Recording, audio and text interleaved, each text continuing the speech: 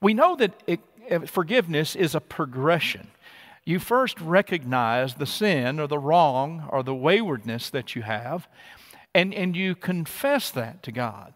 Recognize and confess. And we read just a few weeks ago that scripture passage where we hear, if we confess our sin, God is faithful and just and will forgive our sin and cleanse us from all unrighteousness. What a beautiful statement this is of what is forgiveness. And those who have been forgiven and recognize that wonderful gift cannot help but pass that gift of forgiveness on to others. We pray in our Lord's Prayer, forgive us our trespasses as we forgive those who trespass against us. We're called to that kind of become the gospel of forgiveness. And we also know that we have a witness to the world about our God who is a forgiving God that is also part of becoming the gospel. You know, one thing I like to do, I think I may have shared this with you, but every week after Easter, I like to do like the disciples did of old, and I like to go fishing. And I've done that for many years, and I got to do it again this past week. I went to our little farm in East Texas. We have about a 7 or 8 acre lake there, and we fished. I took a friend of mine, Rusty George, who's on staff here. We did social distance. We were in 2 different kayaks. We wore our masks. We wore our gloves, but we enjoyed fishing, and they were biting. We had a good time. But at night, we would sit around a charcoal fire. And we would enjoy a meal together, and we would share stories. And it put us even more in touch with the experience of the disciples. And in particular, one disciple, one fisherman named Simon Peter. Peter was one whom we know in that week that we call Holy, that Thursday night. He was in the Garden of Gethsemane with Jesus and James and John. And he was having a hard time staying awake, as we know. And then all of a sudden, the scene has it where Judas betrays Jesus with a kiss. And then the soldiers, they seize Jesus. And the scripture has it that Peter drew a sword and he slashed the ear of one of the soldiers. And Jesus called Peter off. And he restored the soldier's ear. And he said this, "Shall I not drink the cup the Father has given me?" In other words, you can't keep me from this act that the Father has called me to, which is an act of ultimate forgiveness that will lead to a cross, which becomes the symbol of God's wonderful forgiveness. And we have this scene that we have set in the 18th chapter of John's Gospel where Peter is warming himself by a charcoal fire. This fisherman by a charcoal fire has this scene in a courtroom that's so very familiar to us. I want you to remember it from Holy Scripture, but I want us to watch it from a modern day movie, Jesus of Nazareth, and put yourself in the place of Peter as he's by that charcoal fire.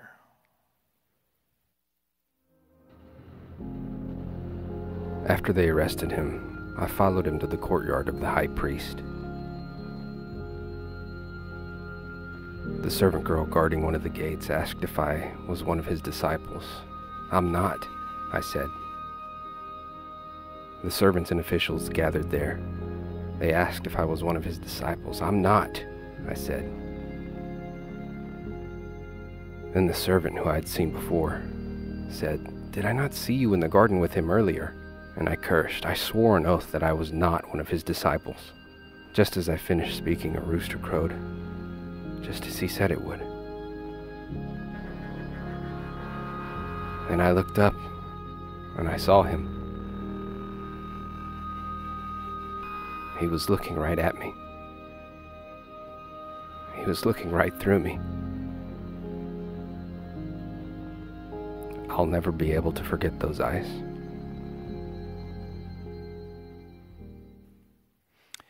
We can see the agony on Peter's face as he lives into that word that Jesus told him, before the rooster crows, before daybreak, you will deny me 3 times. Have you heard the rooster crow? I'm not talking about any kind of rural connections. I've heard plenty of roosters crow in my day, but I'm talking about the rooster crow as Peter heard him crow. It could be brought on by a word or a phrase, a song or a smell, but something that reminds you of a scene in your life when you had sinned or fallen short or in a wayward way felt the weight of shame and guilt and not knowing exactly what to do about it. Needing so much that forgiveness that seems so elusive. Peter was there and he knew as soon as he heard the rooster crow what he had done. He knew his Lord. But I want us to take heart this morning and first recognize that Jesus knows we are going to fall short. Jesus knows that we're not going to live up to the greatest expectations at all times. We're going to fail. We're going to go wayward. We're going to sin. And all of us do. We remember the words of Paul where he says, all have sinned and fallen short of the glory of God. So to stray from God's way is a natural part of our human condition. And we all share that in common. No one is unique. And we need a Savior who gives us that forgiveness. Jesus gives us an example of righteousness and the love of God and the love of neighbor that is there for us too. Now, just as we need a Savior who can do for us what we can't do for ourselves in forgiveness, we need a Lord, one we can follow, who has taught us the perfect way to love God and to love our neighbor. We remember on that Thursday, right before that scene in Gethsemane, how Jesus, he washed the disciples' feet and he said, love others as I have loved you. And that call to love God, to love neighbor, is a call that we have on our lives. You know, at times we live as if we don't know Jesus, or we live and deny Jesus and deny God's ways. We're called to a higher standard.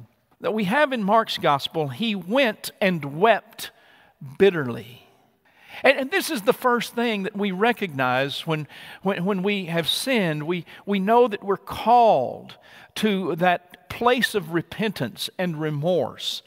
And surely Peter's weeping bitterly was that sign that he was so sorry for what he had done, but he was so distraught that he didn't think he'd have a chance to tell Jesus that he was sorry for his sin. But his confession of sin, the tears and the groans for having denied Jesus, was what it took for Peter to center his life on that which he knew was not the way of Christ.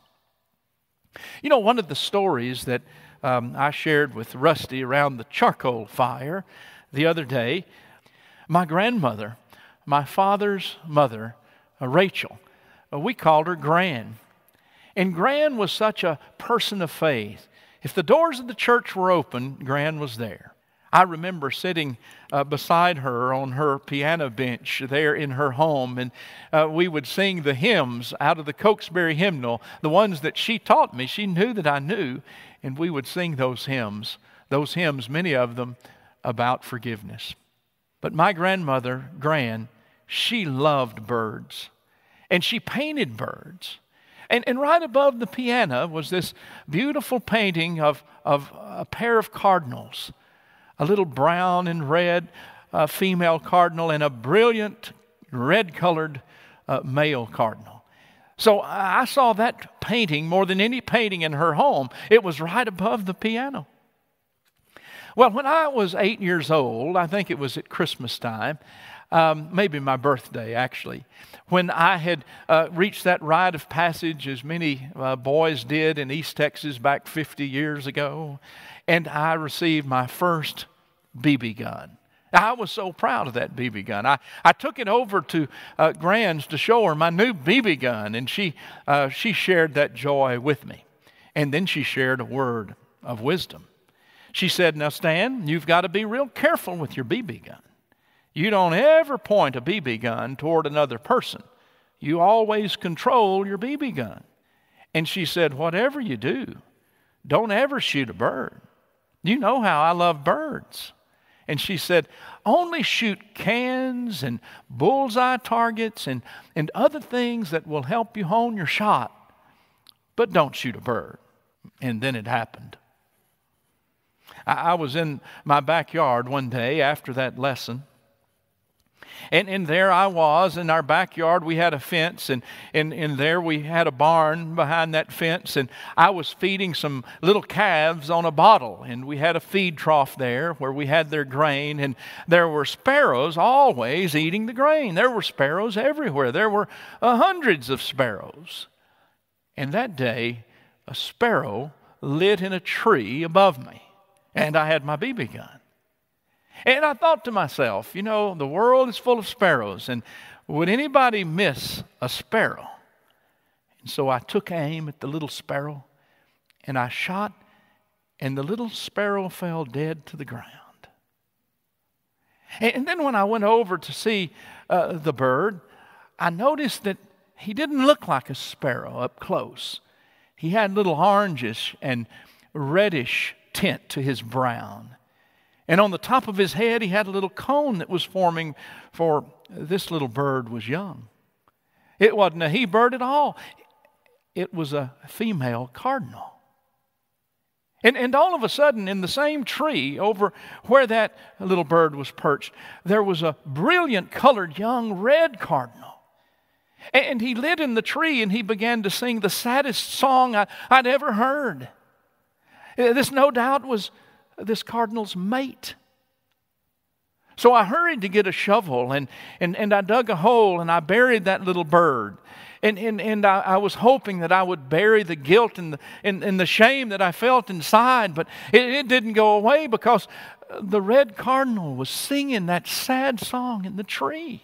And I remember for the next few days, it seemed like everywhere I went, the cardinal followed me and sang that song just as a reminder of my sin. I remember I'd ride my bicycle to the baseball field all ready to play baseball with my friends, and there the cardinal would be in the top of the old oak tree singing that song. It haunted me for days until one day I found myself over at Gran's house again. I guess you could say I felt like Peter. I knew what it meant to know that I'd heard the rooster crow in the form of a cardinal sad song. Have you been there? I guess in a sense I wept bitterly. You know, you might think that it really wasn't a big deal for a little 8-year-old boy to shoot a little bird, but it was a big deal. Is a big deal. And it was my first experience with what I would call sin and the guilt that I felt following that sin. Have you ever done something that you really wished you hadn't done? Of course you have. You know, I'm not talking about some little thing. I'm talking about something that was so big that it caused all kinds of negative emotions in you. Have you ever needed a second chance? Have you ever needed a sense of redemption related to a circumstance that you knew you could not fix on your own? Do you want to go there in your mind? To that event of the past, or to maybe something that's very present with you now? Of course you don't. None of us want to go back to that place where we sensed such negative emotions about something that we had done that we could not correct. Well, let me share some good news with you. Let me share the gospel. You can't deny that Jesus loved us enough to ride into Jerusalem on the back of that little donkey on that Sunday when the palms were waving that began our Holy Week. You can't deny the fact that He was betrayed on that Thursday night after He'd washed the disciples' feet and given them that commandment of love. You can't deny that even through the denial of Peter, Jesus went and He faced the cross. And the cross has become that ultimate symbol of God's forgiveness and the price God would pay so that we could know the words that Jesus spoke from the cross. Father, forgive them, for they know not what they do. You can't deny that God loved us enough that He rose from the grave on that Easter Sunday morning, and He appeared to those who followed Him, and He became the symbol of life. Not just an eternal life that we look forward to. What a beautiful promise that is. But He became life right in the midst of our stuff. He became that new life and that symbol of rebirth that we long for and need so very much. Not only Peter who denied Him, but Thomas who doubted Him, and all of us since who follow Him. We need the risen Lord to bring us forgiveness. And you can't deny that God loved us enough to offer forgiveness and salvation that is never failing. What good news that is for us. In fact, I remember going to Gran's house. And I remember it was for her just another time for her grandson to be over playing with the Lincoln Logs or other toys that she had in her house, or sitting on the piano bench and singing hymns with my grandmother. But she took one look at me and she knew something was wrong in my heart. And she said, "Son, what's wrong with you?" And at that, I began to cry, to weep bitterly, and to share my sin of shooting the little bird, just as she'd asked me not to do. I remember how I was crying so uncontrollably, and how I can feel her arms coming around me right now, and how she began to whisper in my ear that it was okay. And when I shared about the red cardinal singing the sad song, she said, "Stan, all cardinals sing that song in the spring. It's the way they sing. It's not that one cardinal's following you. And God wants more than anything else for you to know forgiveness." And then my grandmother, while holding her crying grandson, prayed for me. "God, forgive Stan. Let him know how much he's loved. Let him know that I love him so very much and you love him more." And I can remember at the end of that prayer how good I felt. What I couldn't bury and get rid of, my grandmother, through her prayer to a loving, forgiving God, had helped me receive forgiveness. Let me remind you that Peter also received forgiveness. We remember that scene where Jesus appeared to them in the room, how Peter had run to the tomb with John, and how they eventually experienced the risen Lord in the room, but then He was gone. And I would imagine the disciples were wondering, could this have really been so?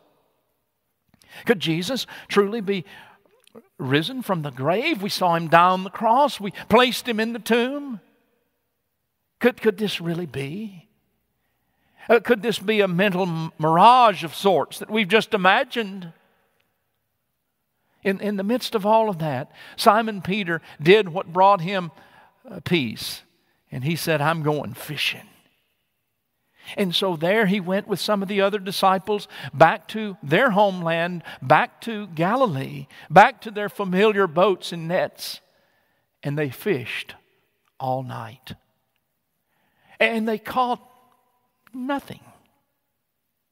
And then as the rosy dawn was breaking, as they could only peek through the fog at the hill, they heard coming from the beach a voice of one whose voice was cutting through the mist. And Jesus, he said to the fishermen, "Children, have you caught any fish?" The disciples, not recognizing his voice at first, or who might be calling them at sunup, they replied, probably grumbling, "No, nothing all night." And then Jesus said, "Cast your nets on the other side, and there you'll find fish." Well, the disciples knew well enough that anybody on the shore could see the ripples in the water better than they could as they were actually on the water. And so grumbling, I would imagine, they did as the stranger had said, and they cast their net on the other side. And the net was so full of fish, they could hardly bring it in. And one of the disciples said, I think it's the Lord." And at that, Peter plunges into the water and he starts swimming toward the bank as fast as he possibly could. He starts making his way toward what he hoped would be forgiveness. And there on the bank was the risen Lord. And he had built a charcoal fire. And Peter could smell that charcoal fire and the fish that were lying on it. And the bread. And then when the other disciples make their way there, they have breakfast together with the risen Lord. And then Jesus calls Peter aside. And there, when he calls him aside, he has a special word that he wants to share with Peter. And from the 21st chapter of John's Gospel, beginning with the 15th verse, we read these words. When they had finished breakfast, Jesus said to Simon Peter, "Simon, son of John, do you love me more than these?" He said to him, "Yes, Lord, you know that I love you." Jesus said to him, "Feed my lambs." A second time, he said to him, "Simon, son of John, do you love me?" He said to him, "Yes, Lord, you know that I love you." And Jesus said to Peter, "Tend my sheep." He said to him a third time, "Simon, son of John, do you love me?" And Peter, he felt hurt because the Lord had said to him a third time, "Do you love me?" And he said to him, "Lord, you know everything. Everything. Everything. You know that I love you." Jesus said to him, "Feed my sheep. Very truly, I tell you, when you were younger, you used to fasten your own belt and go do whatever you wished. But when you grow old, you will stretch out your hands, and someone else will fasten a belt around you and take you where you do not wish to go." He said this to indicate the kind of death by which he would glorify God. After this, he said to him, "Follow me." Peter had been following Jesus for 3 years. He demonstrated his love for Jesus and Jesus' love for him. He experienced. And yet Jesus, the risen Lord, who knew that he had denied him 3 times, asked Peter 3 times, "Do you love me?" And 3 times, Peter affirms his faith. "Yes, Lord. Yes, Lord. Lord, you know everything. You know I denied you. And you still love me." and ask me to feed your lambs, to tend your sheep, to follow you. Friends, those of us who've experienced the forgiveness of our Lord and Savior Jesus Christ, those of us who know what it means to forgive another, we are called to become the gospel and to offer that forgiveness to others. We're called to feed the sheep by offering that forgiveness to others and to proclaim the God of ultimate forgiveness. We become the gospel when we become the forgiveness that Jesus called us to. Love as I have loved you. Friends, I want to close our service today, our sermon at least, with this prayer. Let's pray. Lord God, you know every heart of everyone who has come on this live stream today or who will watch this in coming days. Lord, you know us better than we know ourselves. You know us. You know everything. You know our sin before we ever confess. And yet our heart becomes right when we can name what has us down. When we can name our wrongdoings, when we can name the source of our shame and guilt and turn it over to you. For you are the one who forgives us. Lord, you call us to be the one who wraps a hug around another and whispers the word of forgiveness. You're the one who calls us to set breakfast for another who needs to hear the word of forgiveness. You are the one, O Lord, who calls us to become your gospel. Lord, let us first receive so that we will know how to give. We pray this prayer, and those who've prayed it, let them receive your forgiveness anew. And we pray in the name of the Father and of the Son and of the Holy Spirit. Amen.